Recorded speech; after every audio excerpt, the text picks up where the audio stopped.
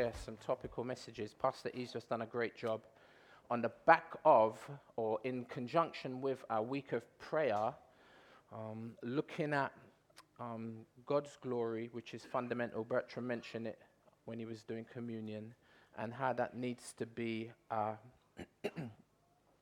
ultimate focus. And it's funny because as we focus on God's glory, it actually contributes to blessing our lives indescribably. And looking at worship and the fact that God, who is glorious, seeks those who would worship him for who he is. And in so doing, again, we get blessed and quite greatly benefited. And we are only doing what we were made to do, what we were created to do, that which is right to do, which is worship the Lord. And God is seeking such. And we talked about the ways in which we can do that, not just in singing, but in terms of how we live our lives. And then last week we had Brother Mike Royal from TLG come and share and talk about what God desires. And that with regards to fasting and prayer and what that should look like as an outcome. You know what I'm saying? If we're really seeking the Lord, this should be the byproduct. This should be the fruit of that. And fundamentally, I think one of the things, even talking to Pastor E, one of the things that it seems quite apparent that over the past few weeks and beyond, because it seems like we're still in that place. Oh, I've switched this thing on. Sorry. It seems like we're still in that place where the Lord is obviously still speaking to us, as he always does, but in a very pointed fashion. And talking about change, it seems like change is the challenge, you know what I'm saying, in contrast to apathy. You know what I'm saying? The challenge of change. And, you know, it's one thing to be challenged externally, like having someone saying, oh, you need to change, whether it be, you know what I'm saying, one of us from the front, fundamentally God himself saying we need to change. It's another thing having that intrinsic commitment to change. Like, apart from anybody telling me I need to change, I know I need to change. Do you know what I'm saying? And we probably won't change until we come to a place where we're kind of personally dissatisfied with our own shortcomings, with our own sin. You know what I'm saying? And so today, you know, it's funny because I stopped short of saying this is probably. Yeah, let me not say it. I really love this portion of text. Let me just say that. But today, I'd like for us to just talk about personal spiritual dissatisfaction. Personal spiritual dissatisfaction. This is about how I think about me. And possibly we could say, I want to change, you know what I'm saying, but I don't know how. I want to change, but I can't seem to get. I take one step forward, it seems like I take two steps back. It's like the cry of my heart is I want to change. So if you will look with me at Luke chapter 13, it's only 4 verses. And like, what does that mean, right? Amen. I'm not saying it, brother. Thank you. Praise the Lord. It's wisdom right there. So Luke chapter 13, and as you turn there, if you got a paper Bible, great. You're not going to have a problem finding it. If you don't have a Bible, but you do have a phone, like a smartphone, I beg you turn to it. You know, go online. If you don't have a Bible app, go online and just type in Luke chapter 13, and I think the first thing that comes up is like Bible Gateway. Bertram's got a couple of Bibles. Thank you, brother, if anybody needs one, because I really want you to look at the text as we walk through it. You know what I mean? It's going to be, I feel, really helpful. And I don't know if you can see clearly, because I know we've got the lights quite dim. Maybe we can just turn up the lights just a little bit more, because it's kind of dark outside, isn't it? So hopefully you're there now in some way, shape, or form. Luke chapter 13, verses 6 through to 9.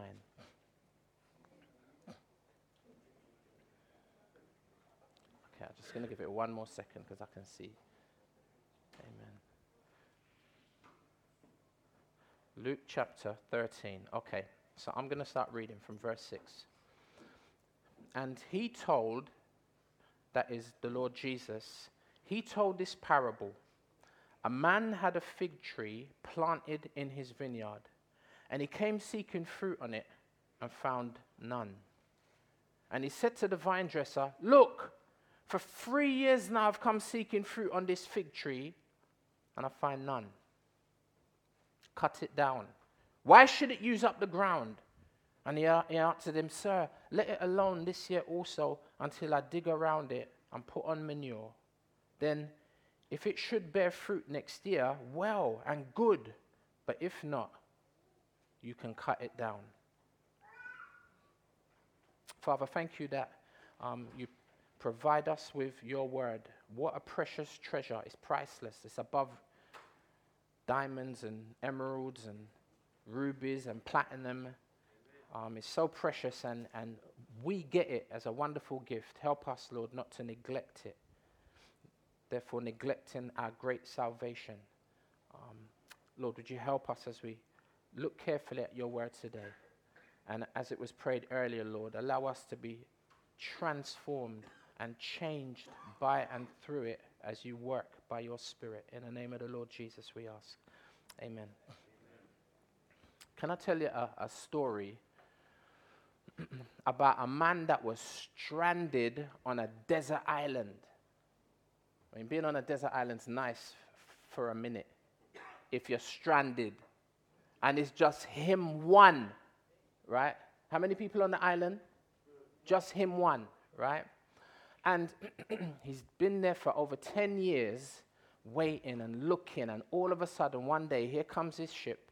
You know what I'm saying? They spot the island, they get off the ship and they come down and they find him, and he's there on the shore. He can't believe it. He's so jubilant. He's really happy. And they say to him, boy, like, how long have you been here? He's like, man, I've been here so long. He says, I think it's over 10 years I've been here. They're like, wow. I'm saying this, and they said, well, we can see that you've obviously made yourself at home. I suspect that's your house. He's like, yeah, that's my house. And they're like, but wait a minute, there's some other, like what's that building over there? And he's like, oh, he says, that's where I go to church. And the guys are like, looking at each other thinking, okay, that's where you go to church. Like, you're the only one on the island, all right. So, but what about, oh, there's a broke down building over there. What's that building over there? And he says, that's where I used to go to church.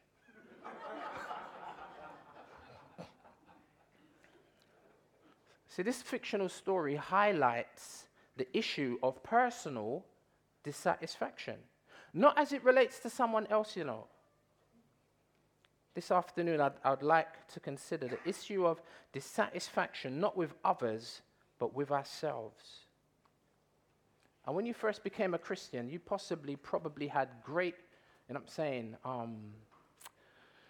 plans for your future and a grand vision for your life. But it maybe it has, but maybe it hasn't materialized. In fact, the opposite is possibly true, and your spiritual life is in pieces. And your daily cry is, I'm not where I want to be. I know where I ought to be. Still struggling with major character defects, outbursts of anger. And it's like unforgiveness, old traits, old sins. And you constantly come to the Lord about these things in confession, pleading with him to change you. Maybe even over the course of our time of praying and fasting, it was like, man, the church is fasting, you know, and I'm a part of the church. That means I've got to fast too, and boy. But even the thought of it was a struggle. And maybe you fasted a meal here or a meal there, and during that time, because, you know, like when you fast, like when you take a moment to fast and to pray, because fundamentally it's used not eating, not just for the sake of not eating, it's not eating, and in that time when you wouldn't be eating, that's the time you kind of pray. You know what I mean? And it's funny how it feels very much like, I know every time for me, and I'm saying that I'm either urged to, forced to, or desire to fast and pray, it feels a little bit like a bit of a reboot. You know, like when you've had your laptop open or your computer, your desktop open for hours or maybe days or maybe even weeks, and it past the E, you know them ones. And and you haven't shut it down, and you've got, like, I don't know, 100 applications running. And even when you shut them down, the applications, you think they're shut down, but they're still running somehow in the background. Computers start run slow, get the little spinning wheel. You know what I'm saying? You need to shut it down completely, switch it off, and reboot it. It feels a bit like that when you commit yourself to fasting and prayer, because as soon as you stop eating, you're like, rah, I'm not eating. What am I going to do with myself? Like, you know, and as you begin to pray, it's like you get rebooted, and all of the other stuff that was in your mind kind of gets, you know what I'm saying,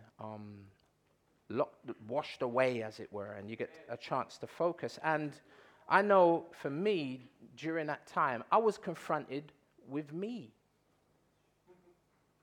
You know what I mean? And it was like all of my shortcomings, everything became extremely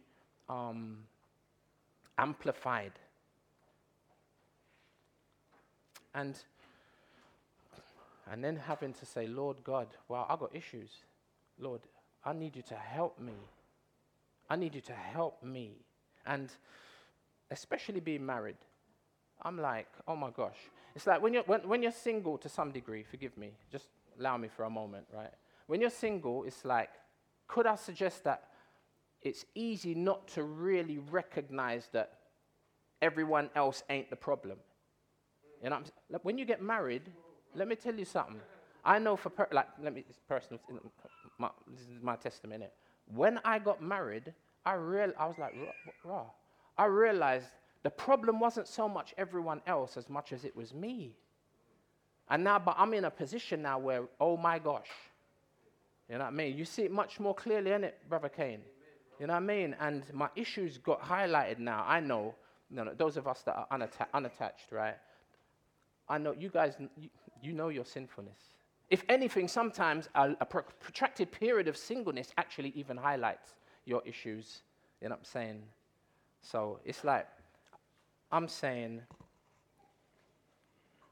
and you could easily get married or single, you could easily get to that point, you know what I'm saying, where you start saying things like, Lord, I try to change and I can't. And there can be a thin line between discouragement and depression. And then we start saying things like, Lord, why did you put up with me? You start saying things like, am I even a Christian? Am I even saved? You know what I mean? Like the way I know my heart is and the way I go on. Now, I wish I could give you 5 simple steps to solving this problem, right? But I can't. Like the microwave, magic wand, 24-hour overnight wonder cure stuff don't work, right? Yet God's word gives us great insight into a process through which we can be changed. And I want to give some crucial principles that will eventually, hopefully, bring about this desired change that we all desire. Now, verse 6, if you notice, it says, he also spoke this parable. Now, this is prior to what I just read, right? He says he also. So, well, what did Jesus say beforehand that caused him to also now say what we just read, right? In other words, what's the context?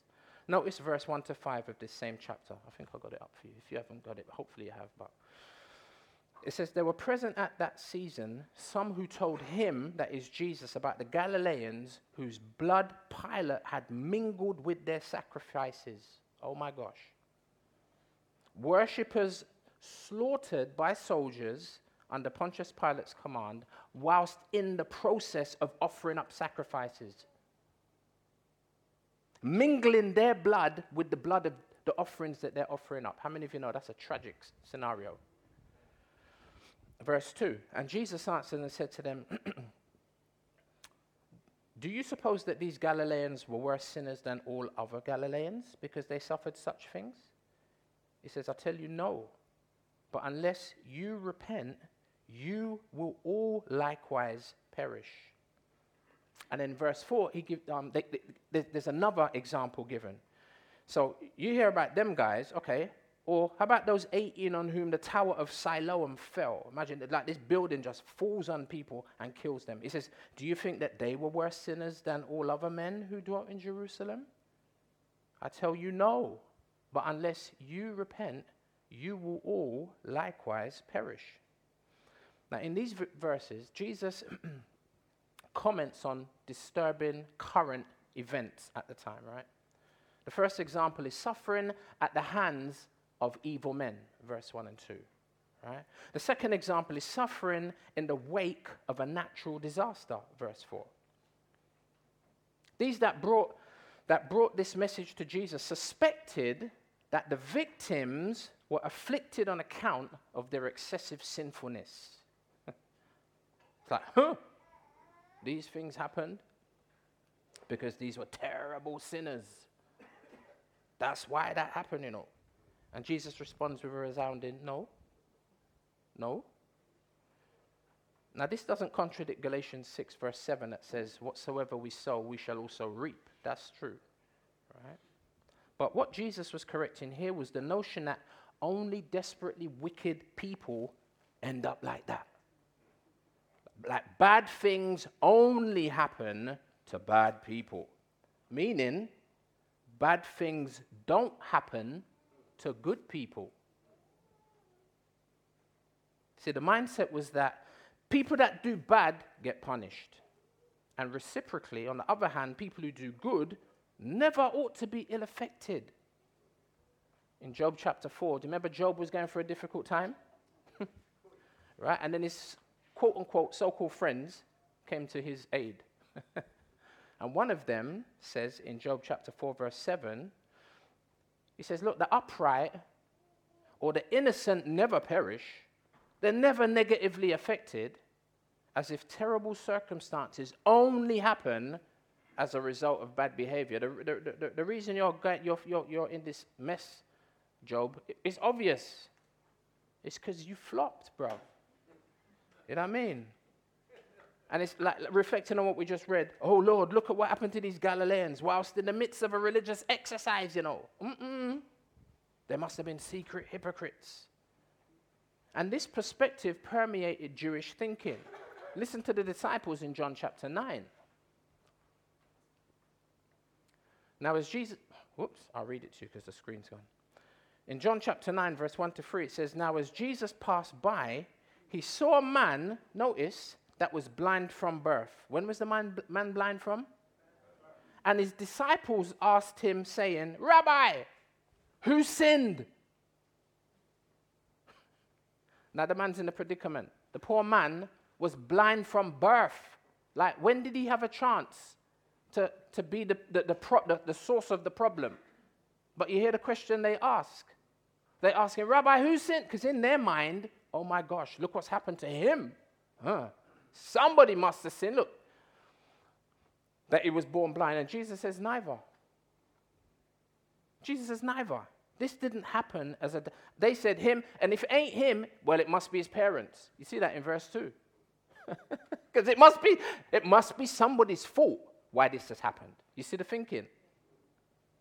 But the real point, Jesus says this didn't happen as a direct result of them sinning. You see, Jesus says, none of these things compare to what will eventually happen to all sinners. It's like, if you think that was bad, and it is, it's nothing to compare to what will happen to the sinner if they do not repent. And it doesn't matter if you sin like Hitler or you sin like Mother Teresa. Right? If I said, is there any difference between the two of them? Now, obviously, you know your Bible, right? You'd be like, no, well, one's male and one is female. Maybe that's the only difference. But with regards to their sin, there's no difference. And you will eventually have a much more terrible experience than these two examples in the text that we just read. Tower falling on you or being slaughtered, your blood being mingled with your sacrifices. As bad as that is, because the eventual fate of all sinners is much worse. It's eternal separation from God in hell. Don't think that because a building didn't collapse on you, that you're any less of a sinner.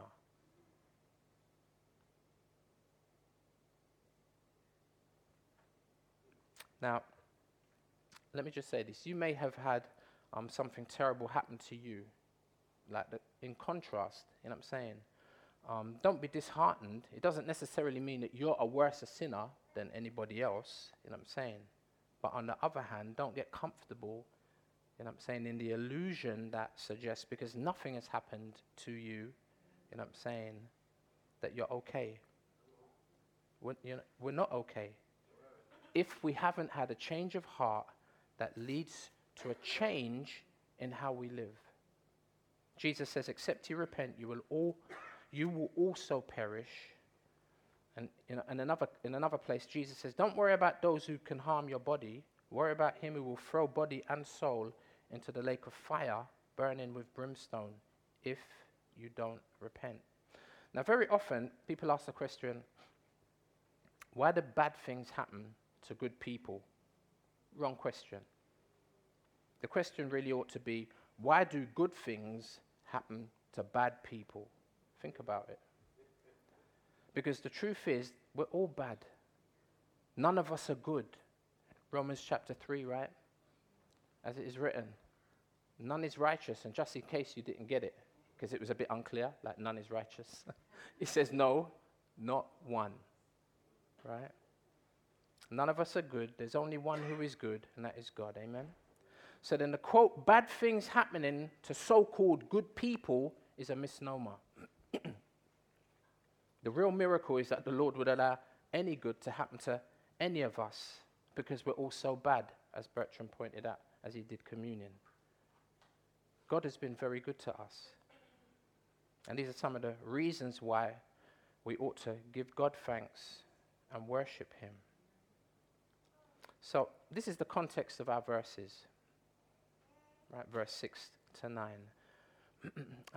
And so what is the Lord Jesus talking about? He's talking about repentance. He's talking about changing, because repentance ultimately, fundamentally means to change the way you think that leads to a change in the way that you act. Change. Now sometimes we don't, but often we know what we need to do, but the issue is how to go about doing it. Are you in a place where you know that the Lord is wanting to see some real change in your life? And I'm saying you want to see some real change in your life, yet you just can't seem to do it. Now, this relates to you even if you're not a Christian. You may not have had or made any kind of profession of faith. You may not be a regular church attender. Yet, deep in the recesses of your heart, you also want to change. Maybe that's one of the reasons you're here. And there are those this afternoon who are Christians, who have made a response to the call of repentance and have trusted Christ and his sacrifice at the cross. When we took communion, it was like, yes, Lord, I believe this. But you have reached a plateau. You know what a plateau is, right? You climb and climb and climb. You get to this flat area. And you're walking. Previously, you were climbing and you were gaining height. Now, you're not gaining any height. You're just on this level and can't seem to get any higher. You, on the other hand, have been attending church. You have accepted Christ. You've been baptized, but you come to a place of stagnancy. And you feel stuck in a rut, and you feel like you can't get out. I won't ask for a show of hands. But the key is repentance. The key is change. And I can hear you silently screaming, but I have repented.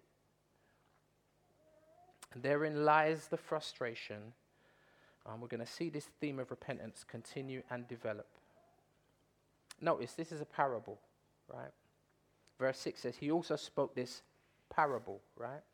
It's not a literal story.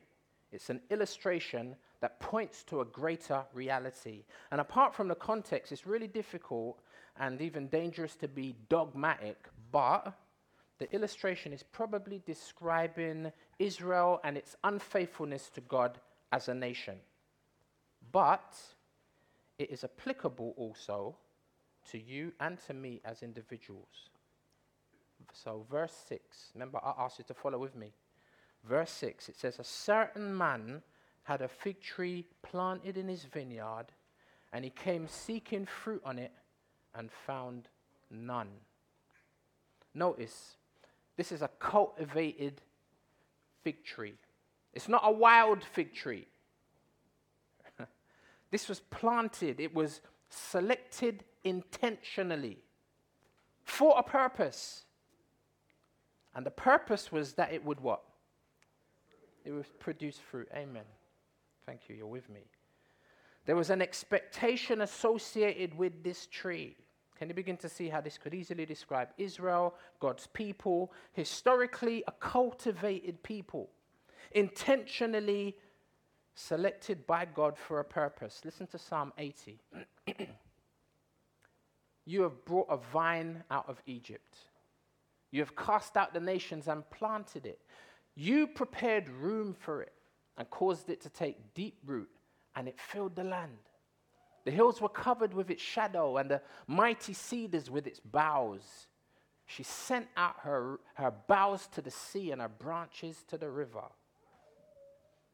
Isaiah 5, talking about Israel being this vine or this tree. Now, let me sing verse 1 of Isaiah 5. Let me sing to my well-beloved a song of my beloved regarding his vineyard.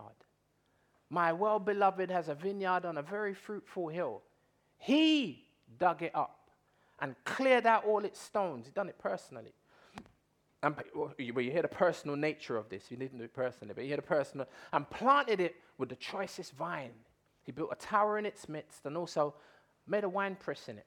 So he expected it to bring forth good grapes. But it brought forth wild grapes. And now, O inhabitants of Jerusalem and men of Judah, judge, please, between me and my vineyard. What more could have been done to my vineyard that I've not done in it? Why then, when I expected it to bring forth good grapes, did it bring forth wild grapes? It goes on, verse 5. And now, please, let me tell you what I will do to my vineyard. I will take away its hedge, and it shall be burned, and break down its walls, and it shall be trampled down. I will lay it waste, it shall not be pruned. We'll come back to pruning. It shall not be pruned or dug, but there shall come up briars and thorns. I will also command the clouds that they rain, that they rain no rain on it. For the vineyard of the Lord of hosts is the house of Israel, and the men of Judah are his pleasant plant. See that? He looked for justice, but behold, oppression. For righteousness, but behold, a cry for help. Hence the need, as we heard from Mike last week, for a fast that the Lord desired because of the way the people was going on. Last Old Testament verse, Jeremiah chapter 2, verse 21 says, Yet I had planted you a noble vine, a seed of highest quality. How then have you turned before me into the degenerate plant of an alien vine? Now this described Israel historically back then. This could even describe Israel now in the 21st century. But back to our text, because that's not the focus. Notice a tree, a mature tree, transplanted into this well-kept vineyard. It lives in a protected environment, in a vineyard. The environment was specifically conducive to providing everything that this tree needed. Can you begin to see how this could also easily describe you and me? Jesus said to his disciples, as I'm sure you're considering, in John 15, he said, Abide in me and I in you. As the branch cannot bear fruit of itself unless it abides in the vine, neither can you unless you abide in me. I am the vine. You are the branches. He who abides in me and I in him bears much fruit. For without me, you can do nothing. If anyone does not abide in me, he is cast out as a branch and is withered. And they gather them and throw them into the fire, and they are burned. If you abide in me, and my words abide in you, you will ask what you desire, and it shall be done for you. By this my Father is glorified, And that's what we want, that you bear much fruit, so you will be my disciples. See how this parable speaks to us. Now let's think this through. It's a cultivated tree, it's grown, it's a mature tree, it's protected in a vineyard, it's a well-watered tree. Regardless of the climate or rainfall or the lack thereof, it would have been watered at regular intervals, probably an irrigated location. Regular watering is essential to fig reproduction. And in John 7, stringing a few things together, on the last day, that great day of the feast, Jesus stood and cried out, saying, if anyone thirsts, let him come to me. I didn't do that properly, right? We've got to read our Bible properly, you know. On the last day, that great day of the feast, Jesus stood and what? And cried out, saying, if anyone thirsts, let him come to me and drink. He who believes in me, as the scripture has said, out of his heart, another translation says, out of his belly will flow rivers of living water. He wasn't speaking literally, verse 39, but this he spoke concerning the Spirit, whom those believing in him would receive. As being well watered, this plant, it would have been pruned in order to encourage or provoke growth. You ever heard of pinking shears? Right, man laugh, man know. Pinking shears, they're these kind of stubby nose scissors with like a twist at the end where it kind of curls up. It's like they use them to clip like the branches off of a tree or a plant in the process of pruning. And you have to mind, like these things are so, don't get your finger caught in pinky, because it will nicely, like so easily, like a hot knife through butter, cut off your finger, like.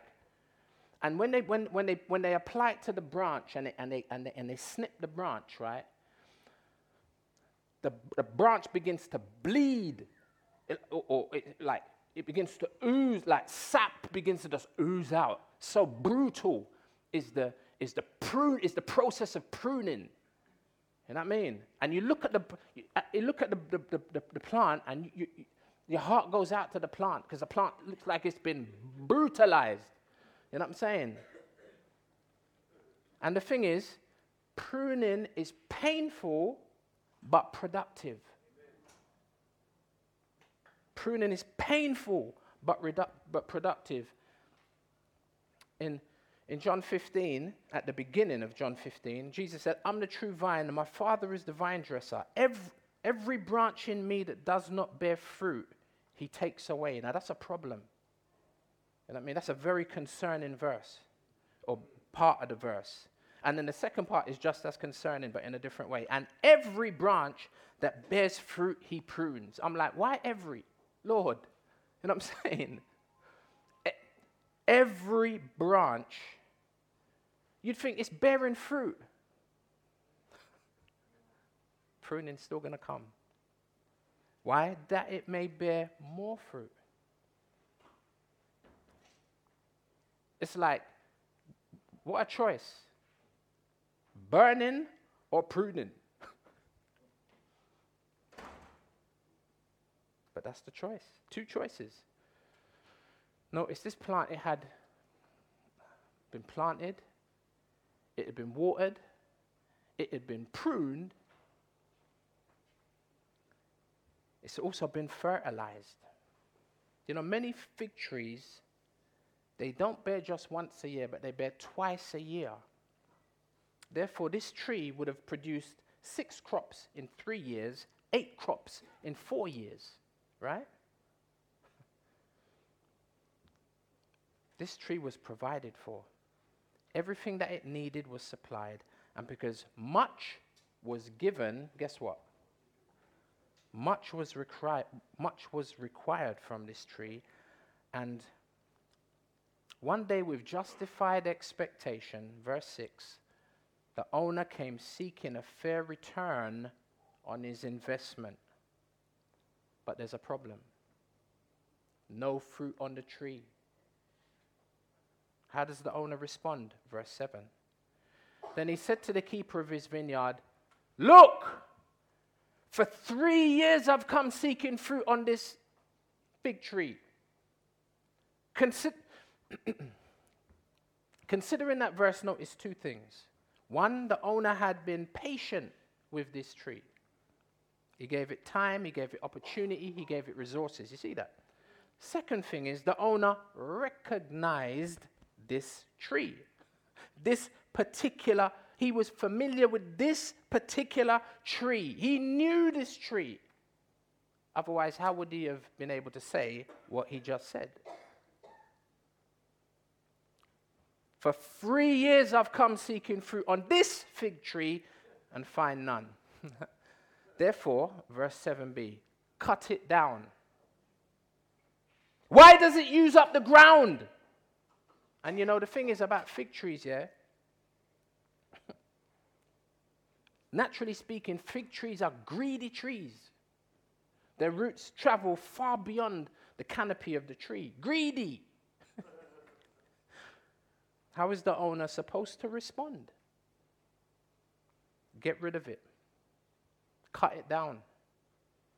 Is that an unfair suggestion? Now, you might get the impression that the man who owns the field and all the trees must be who? God. Thank you. And the temptation at this point is to identify or to personalize the owner, that is the keeper. And you may cast your mind back to John 15. Because in John 15, who did the gardener represent in John 15? You have to think a bit clearly. Who did the gardener represent? Let me say it like this. Who did the vine represent? Jesus, amen, Christ. Who was the gardener? God, the Father was the gardener, right? Who were the branches? Us, the disciples, right? The branches. Well, I'm not going to personalize the characters in our parable in the way that they were defined in John 15, because Jesus doesn't do that here in our parable, right? So I'm not going to do that. But there are definitely three things that can be identified here. Three things. Truth, grace, and time. Truth, grace, and time. First of all, truth. It is very true that this tree should have produced some fruit by now.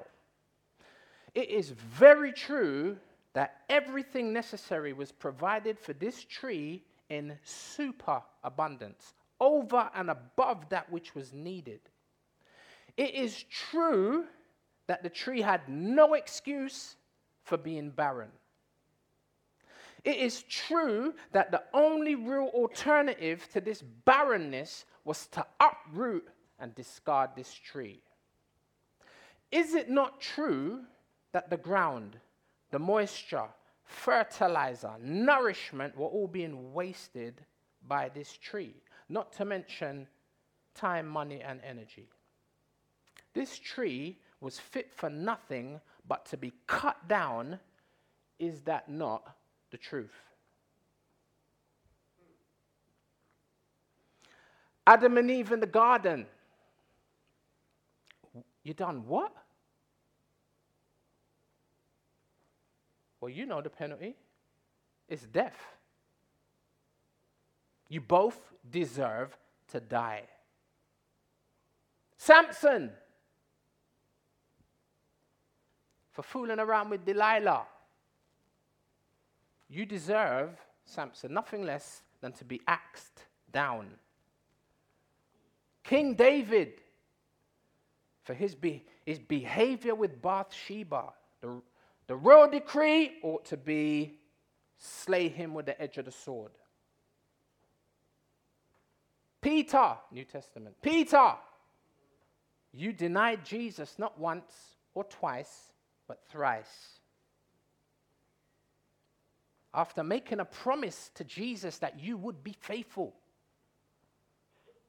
you deserve nothing other than to be cut down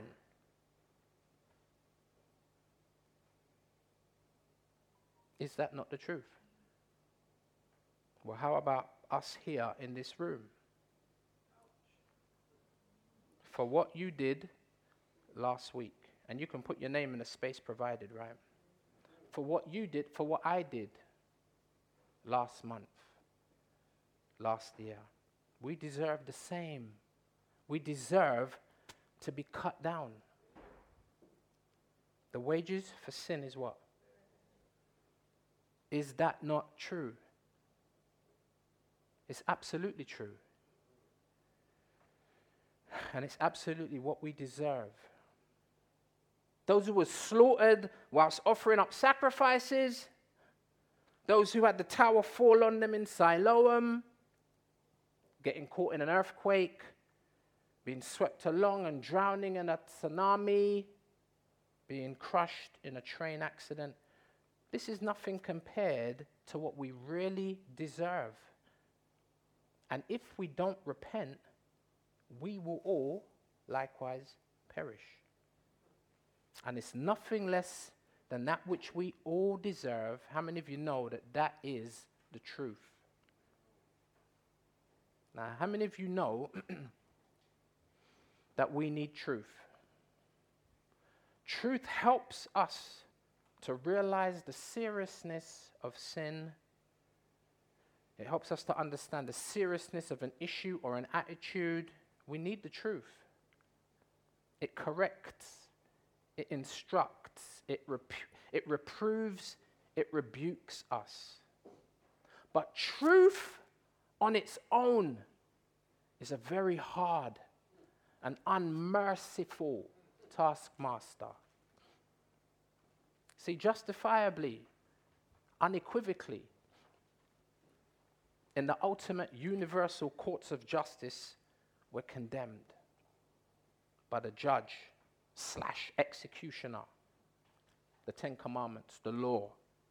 Bertram spoke about again that earlier. I thought he was going to preach my whole message during communion. The law says, which of you is good? You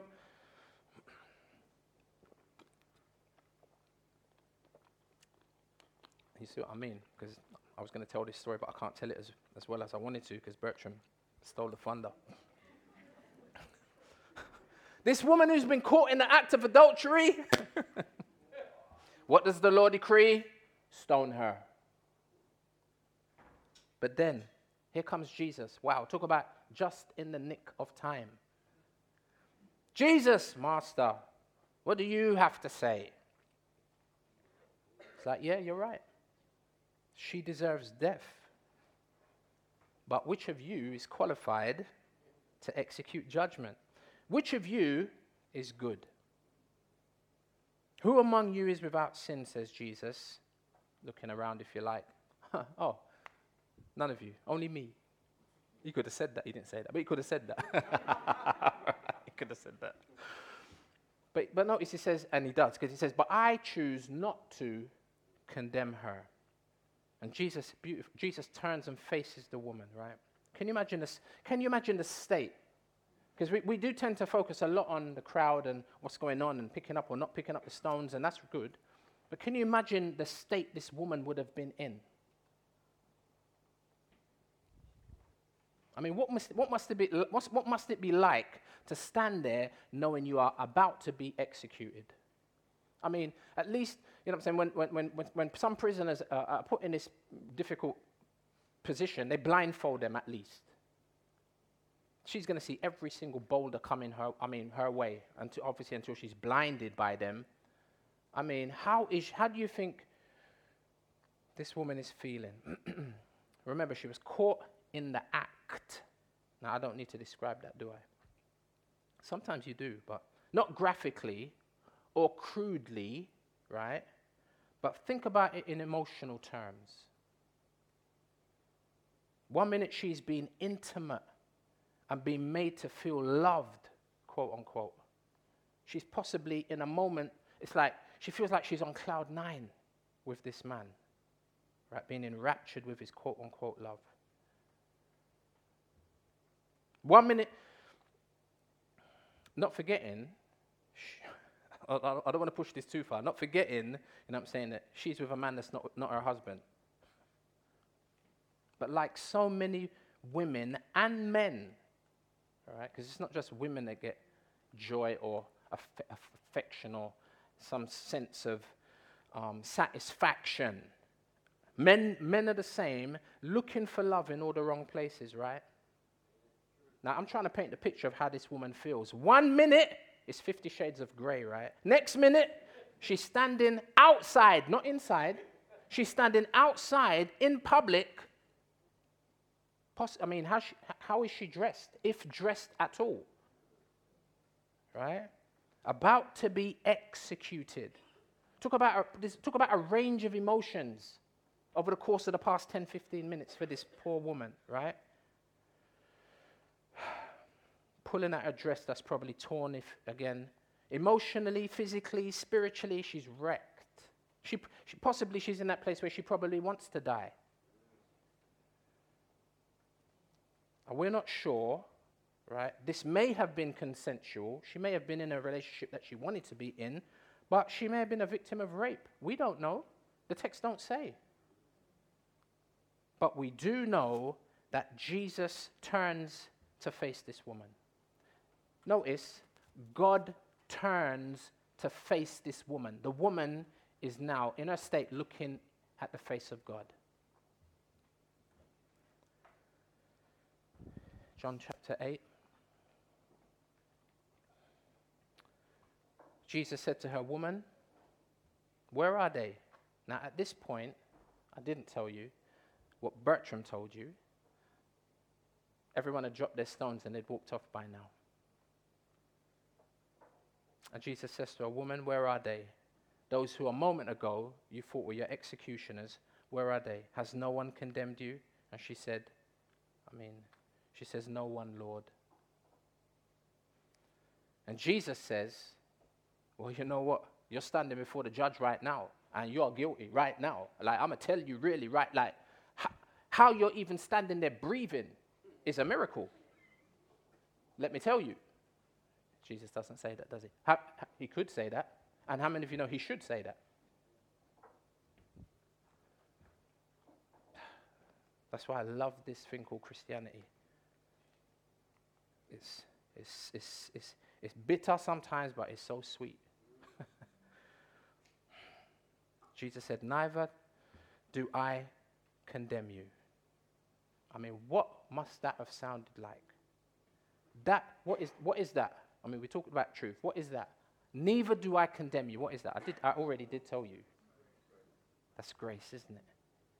That's grace. Jesus said, neither do I condemn you. But notice, that's not all he said. He says, "Go, and from now on, sin no more." He didn't overlook the issue of sin. It's real and it's serious. But like all the other Old Testament illustrations that I gave you, whether it was Peter, New Testament, David or Samson or Adam and Eve, go and sin no more. There's the truth. Sin. But he showed her grace, which is undeserved favor, and she knew that. The law, the Bible says, came through Moses, but grace and truth. Truth came through Moses, the law. But grace and truth came through Jesus Christ. Not just truth, but what? Grace and truth. In this, we see the goodness and the severity of God. Grace. This is the second principle that we identify, right? We need truth to show us where we've fallen. But then we need grace to gently pick us up. Gently pick us up again. Micah 7:8 says, "Do not rejoice over me." And maybe this will be some of our testimonies in here. "Do not rejoice over me, my enemy." Because that's it. When you're mash up and the temptation is to, sometimes you have to control yourself when someone's running for the bus and they fall over, right? You've got to control yourself because you want to laugh at them, right? I'm not looking at Sister Judith. If anybody knows, you know. Because the tendency is for your enemy to gloat over you when you are fallen. But you notice, do not rejoice over me, my enemy. When I fall, I will arise. When I sit in darkness. Anybody ever been in that place? When I sit in darkness, the Lord will be a light to me. John chapter 1, verse 14. And the Word became flesh, that's Jesus, and dwelt among us, and we beheld his glory, the glory as of the only begotten of the Father, full of grace and truth. But you see the emphasis? Full of grace and truth. Both of them. Now, which one you're going to put over the other? It's deep, isn't it? Romans 3, verse 22.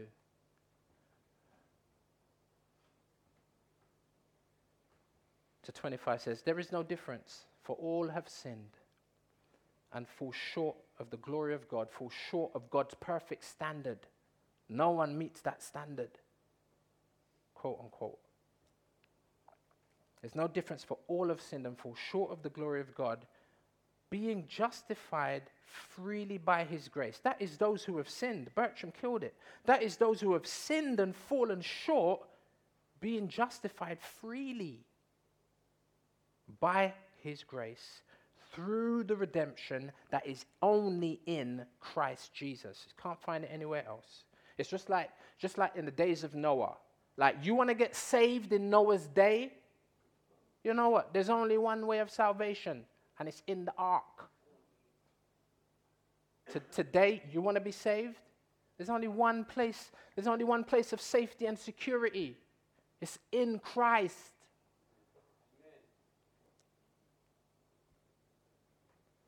So get in the ark of safety, Jesus. Being justified freely by his grace through the redemption that is in Christ Jesus. For God set him before the world to be, by the shedding of his blood, a means of reconciliation through faith. Wow, there's too much in there, I can't even stop. Ephesians 2. I'm trying to highlight this issue of grace, come on. Ephesians 2, verse 5 through 9 says, even when we were dead in trespasses, God made us alive together with Christ. By grace you have been saved. And if you know about your own trespasses, you know what I mean? You know that is grace. Verse 6, and raised us up together. Why? You know what I'm saying? And made us sit together in the heavenly places in Christ Jesus. Like, that in the ages to come, I'm saying it's grace to know that we were this low and base.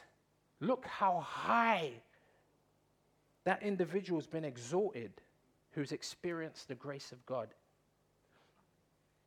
That in the ages to come, he might show the exceeding riches. And that's not an over-exaggeration. The exceeding riches of his grace and his kindness towards us in Christ Jesus. For by grace you have been saved through faith, and that not of yourselves, it is the gift of God, not of works, lest anyone should boast. Ain't no boasting right here. Or up in heaven. How did you get in here? Well, boy, I said, I'll tell you how I got here. No, there ain't going to be none of that. No, there ain't going to be none of that. Hebrews 4, verse 16. Pastor E quoted Hebrews 4. Think about this, right? On that basis, then, it makes sense that we can come boldly to the throne of grace. But it doesn't make sense. How are you going to come to the... I mean, who would try... like, President Trump here he's a bit of a scary brother. You know what I mean? He's not the kind of guy... I mean, who would step to the president anyway, you know what I'm saying, under normal circumstances quite boldly? Let alone Mr. Trump. Like, he come like Herod in my mind. Like, Herod was a man, he looked at you, if you looked slightly shifty, he'd have you executed. And that's members of his family. Brother was shifty. I'm like, now, does that mean I hate President Trump? It don't mean that. I don't know the man, apart from trying to make my point, which is stepping to someone in extreme authority is scary. But God says, come to me, come to my throne. When you think about the throne, you think of power, authority, ruler. You know what I'm saying? Dominion and power. You're like, That stuff makes you cower. But he says, come. This is my issue, man. Come boldly to the throne of grace. It's like the two don't kind of go together. Apart from knowing that he's the Lion of the tribe of Judah. I mean, lions are scary, right? But he's also the Lamb of God who takes away the sins of the world. Like, figure that out. With regards to grace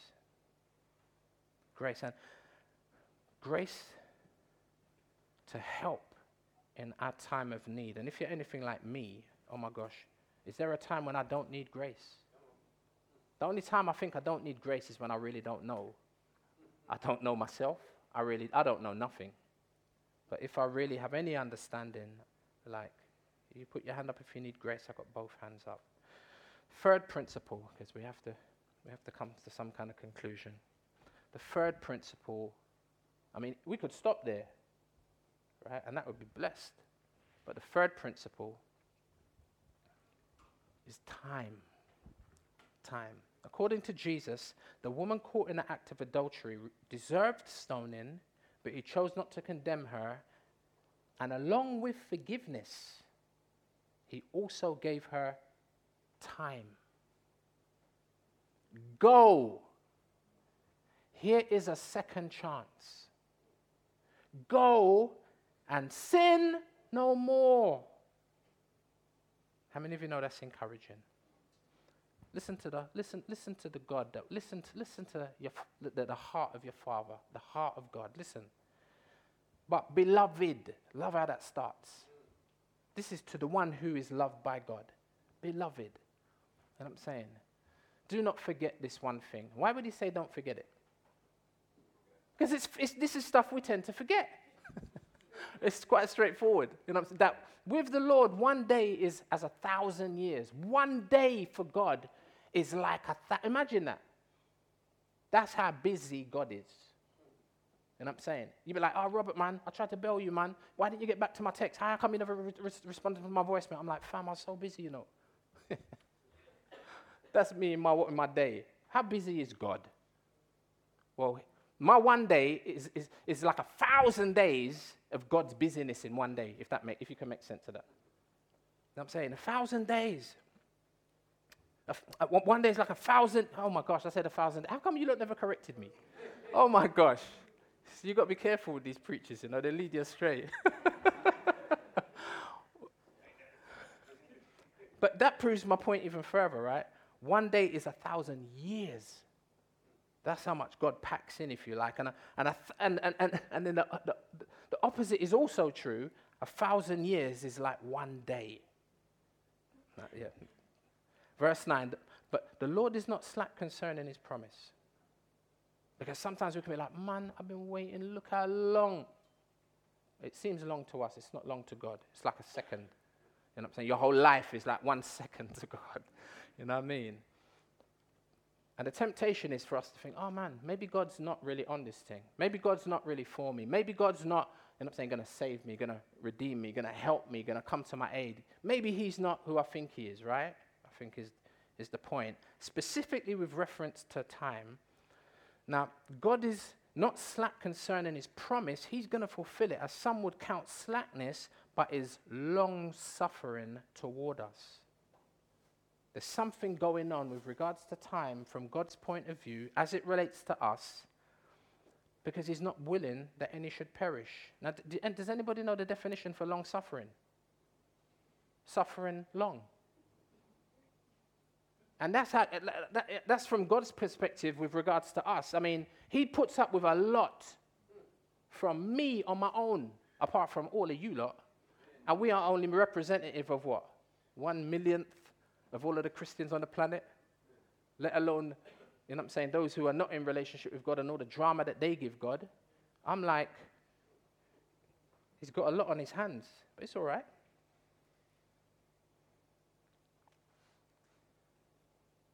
The point is, God grants us time, and it's because of his great love. You see that? Back to verse 7 of our text. Look at verse 7. Look, for 3 years I've come seeking fruit on this fig tree. For 3 minutes? For 3 days? 3 weeks? 3 months? For 3 years I've come seeking fruit on this fig tree and find none. Talk about grace and time. But then look at amazing grace in verse 8. Verse 8, it says, but he answered and said to him, sir, because he knows what the master can do. He says, sir, let it alone, please. Sounds a bit like Abraham pleading for Sodom and Gomorrah. Sir, let it alone this year also. Give it some more time until I dig around it and fertilize it. We need truth, we need grace, but we also need time. The vine dresser does all that he can. But then it's the responsibility of the tree to do something, right? And a tree is one of the ultimate examples of the believer. Why? Because a tree speaks of unselfishness. When have you ever seen a tree eating its own fruit? It's a perfect example of unselfishness.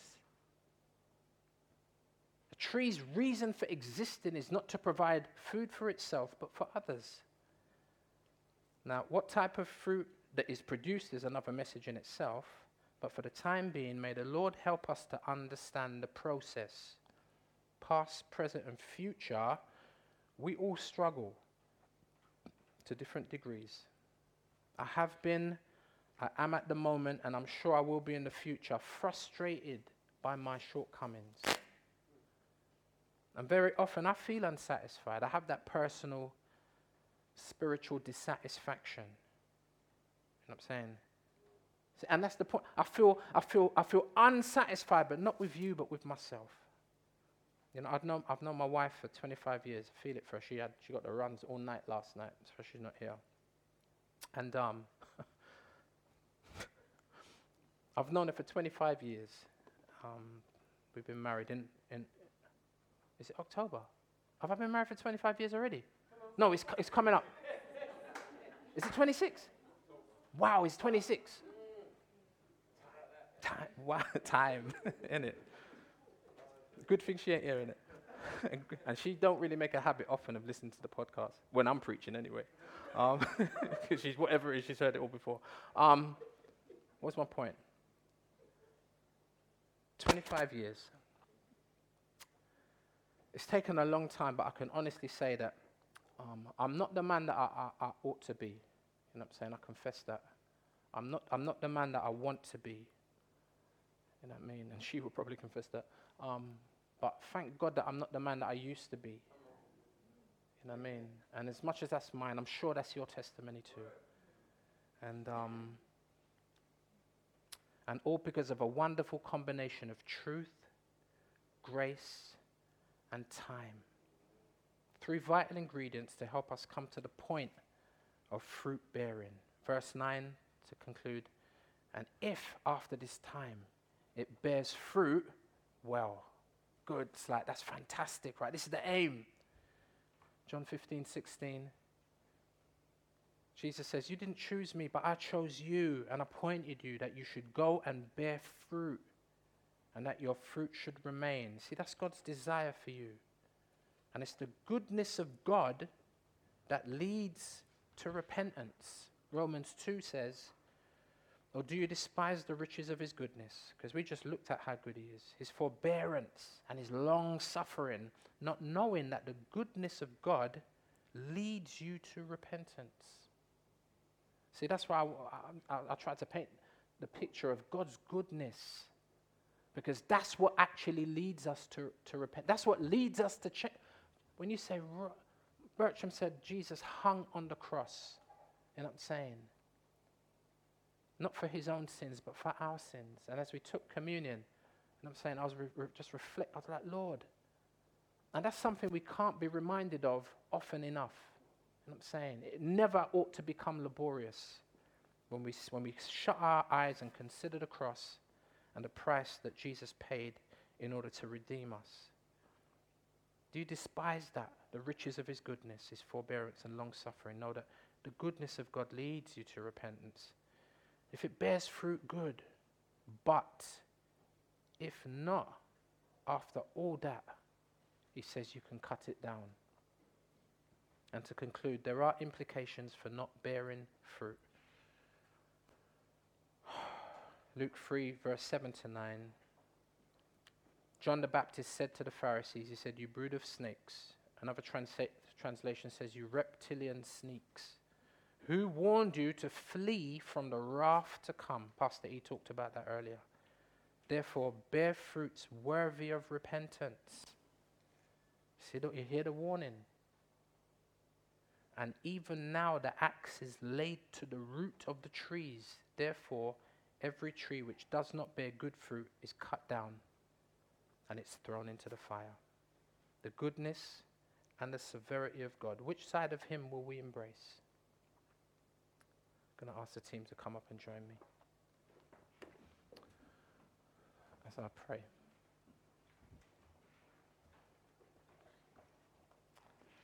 The goodness and the severity of God. Remember, Jesus is the lion, but he's the lamb. We can't have one without the other, in the sense that this is who God is. This is who God has revealed himself to be. Father, thank you for this great thank you for the incredible illustrations that you give us throughout Scripture. No less this illustration of the tree. And Father, thank you, because that's what you want us to be. You want to be a fruit-bearing tree, a fruit-bearing plant. Psalm 1 says, blessed is the man.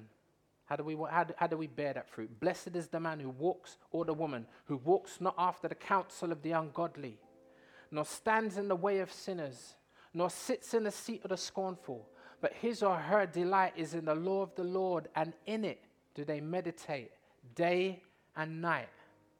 That person, that man, that woman shall be like a tree planted by the rivers of water, and they will bring forth their fruit in its season. Everything they put their hand to will prosper. That's what we want to be, Father. And that's the tree of your planting, the tree of your choosing. And on top of it all, you're the one that made trees. You give us a beautiful illustration that points us back to you. Father, sometimes we can be overwhelmed with our sinfulness. Lord, we know it affects others. It affects us deeply. But Lord, more so it affects you. But thank you. It didn't affect you to the point where you just sat in a corner with your thumb in your mouth. It moved you to do something on our behalf. Furthermore, the Bible says that before the foundations of the earth, you put in a plan to save man. The Bible says in Romans 8 that we were predestined before the foundations of the earth. Thank you that you created the world in 6 days and then you rested, but we know that you still continue to work. And you're working in bringing men and women to salvation, to that place of rest. So eventually we can kick back like you kick back, and we can rest because you've dealt with our ultimate issue, which is our sin, and we don't have to work for it. That's crazy, Lord. Wow.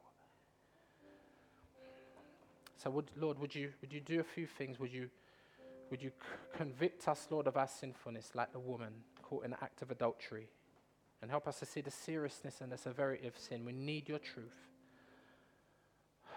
But Lord, please pour out your grace upon us, because we will die, we'll be consumed, Lord, with condemnation, sitting in that dark place, Lord, without your grace, without your light, without your love. And thank you, Lord, that once you alert us to this and you give us your grace, then you give us time to be sanctified by your Spirit as you work in us. Thank you, Lord, for putting us in a community. It's not just me, one as a single individual tree. I'm in an orchard full of trees. What a blessing.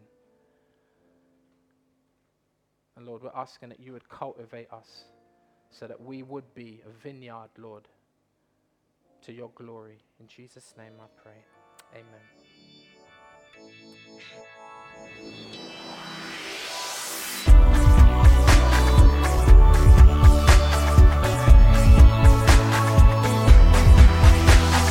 Join us next time for more of God's truth to transform your reality.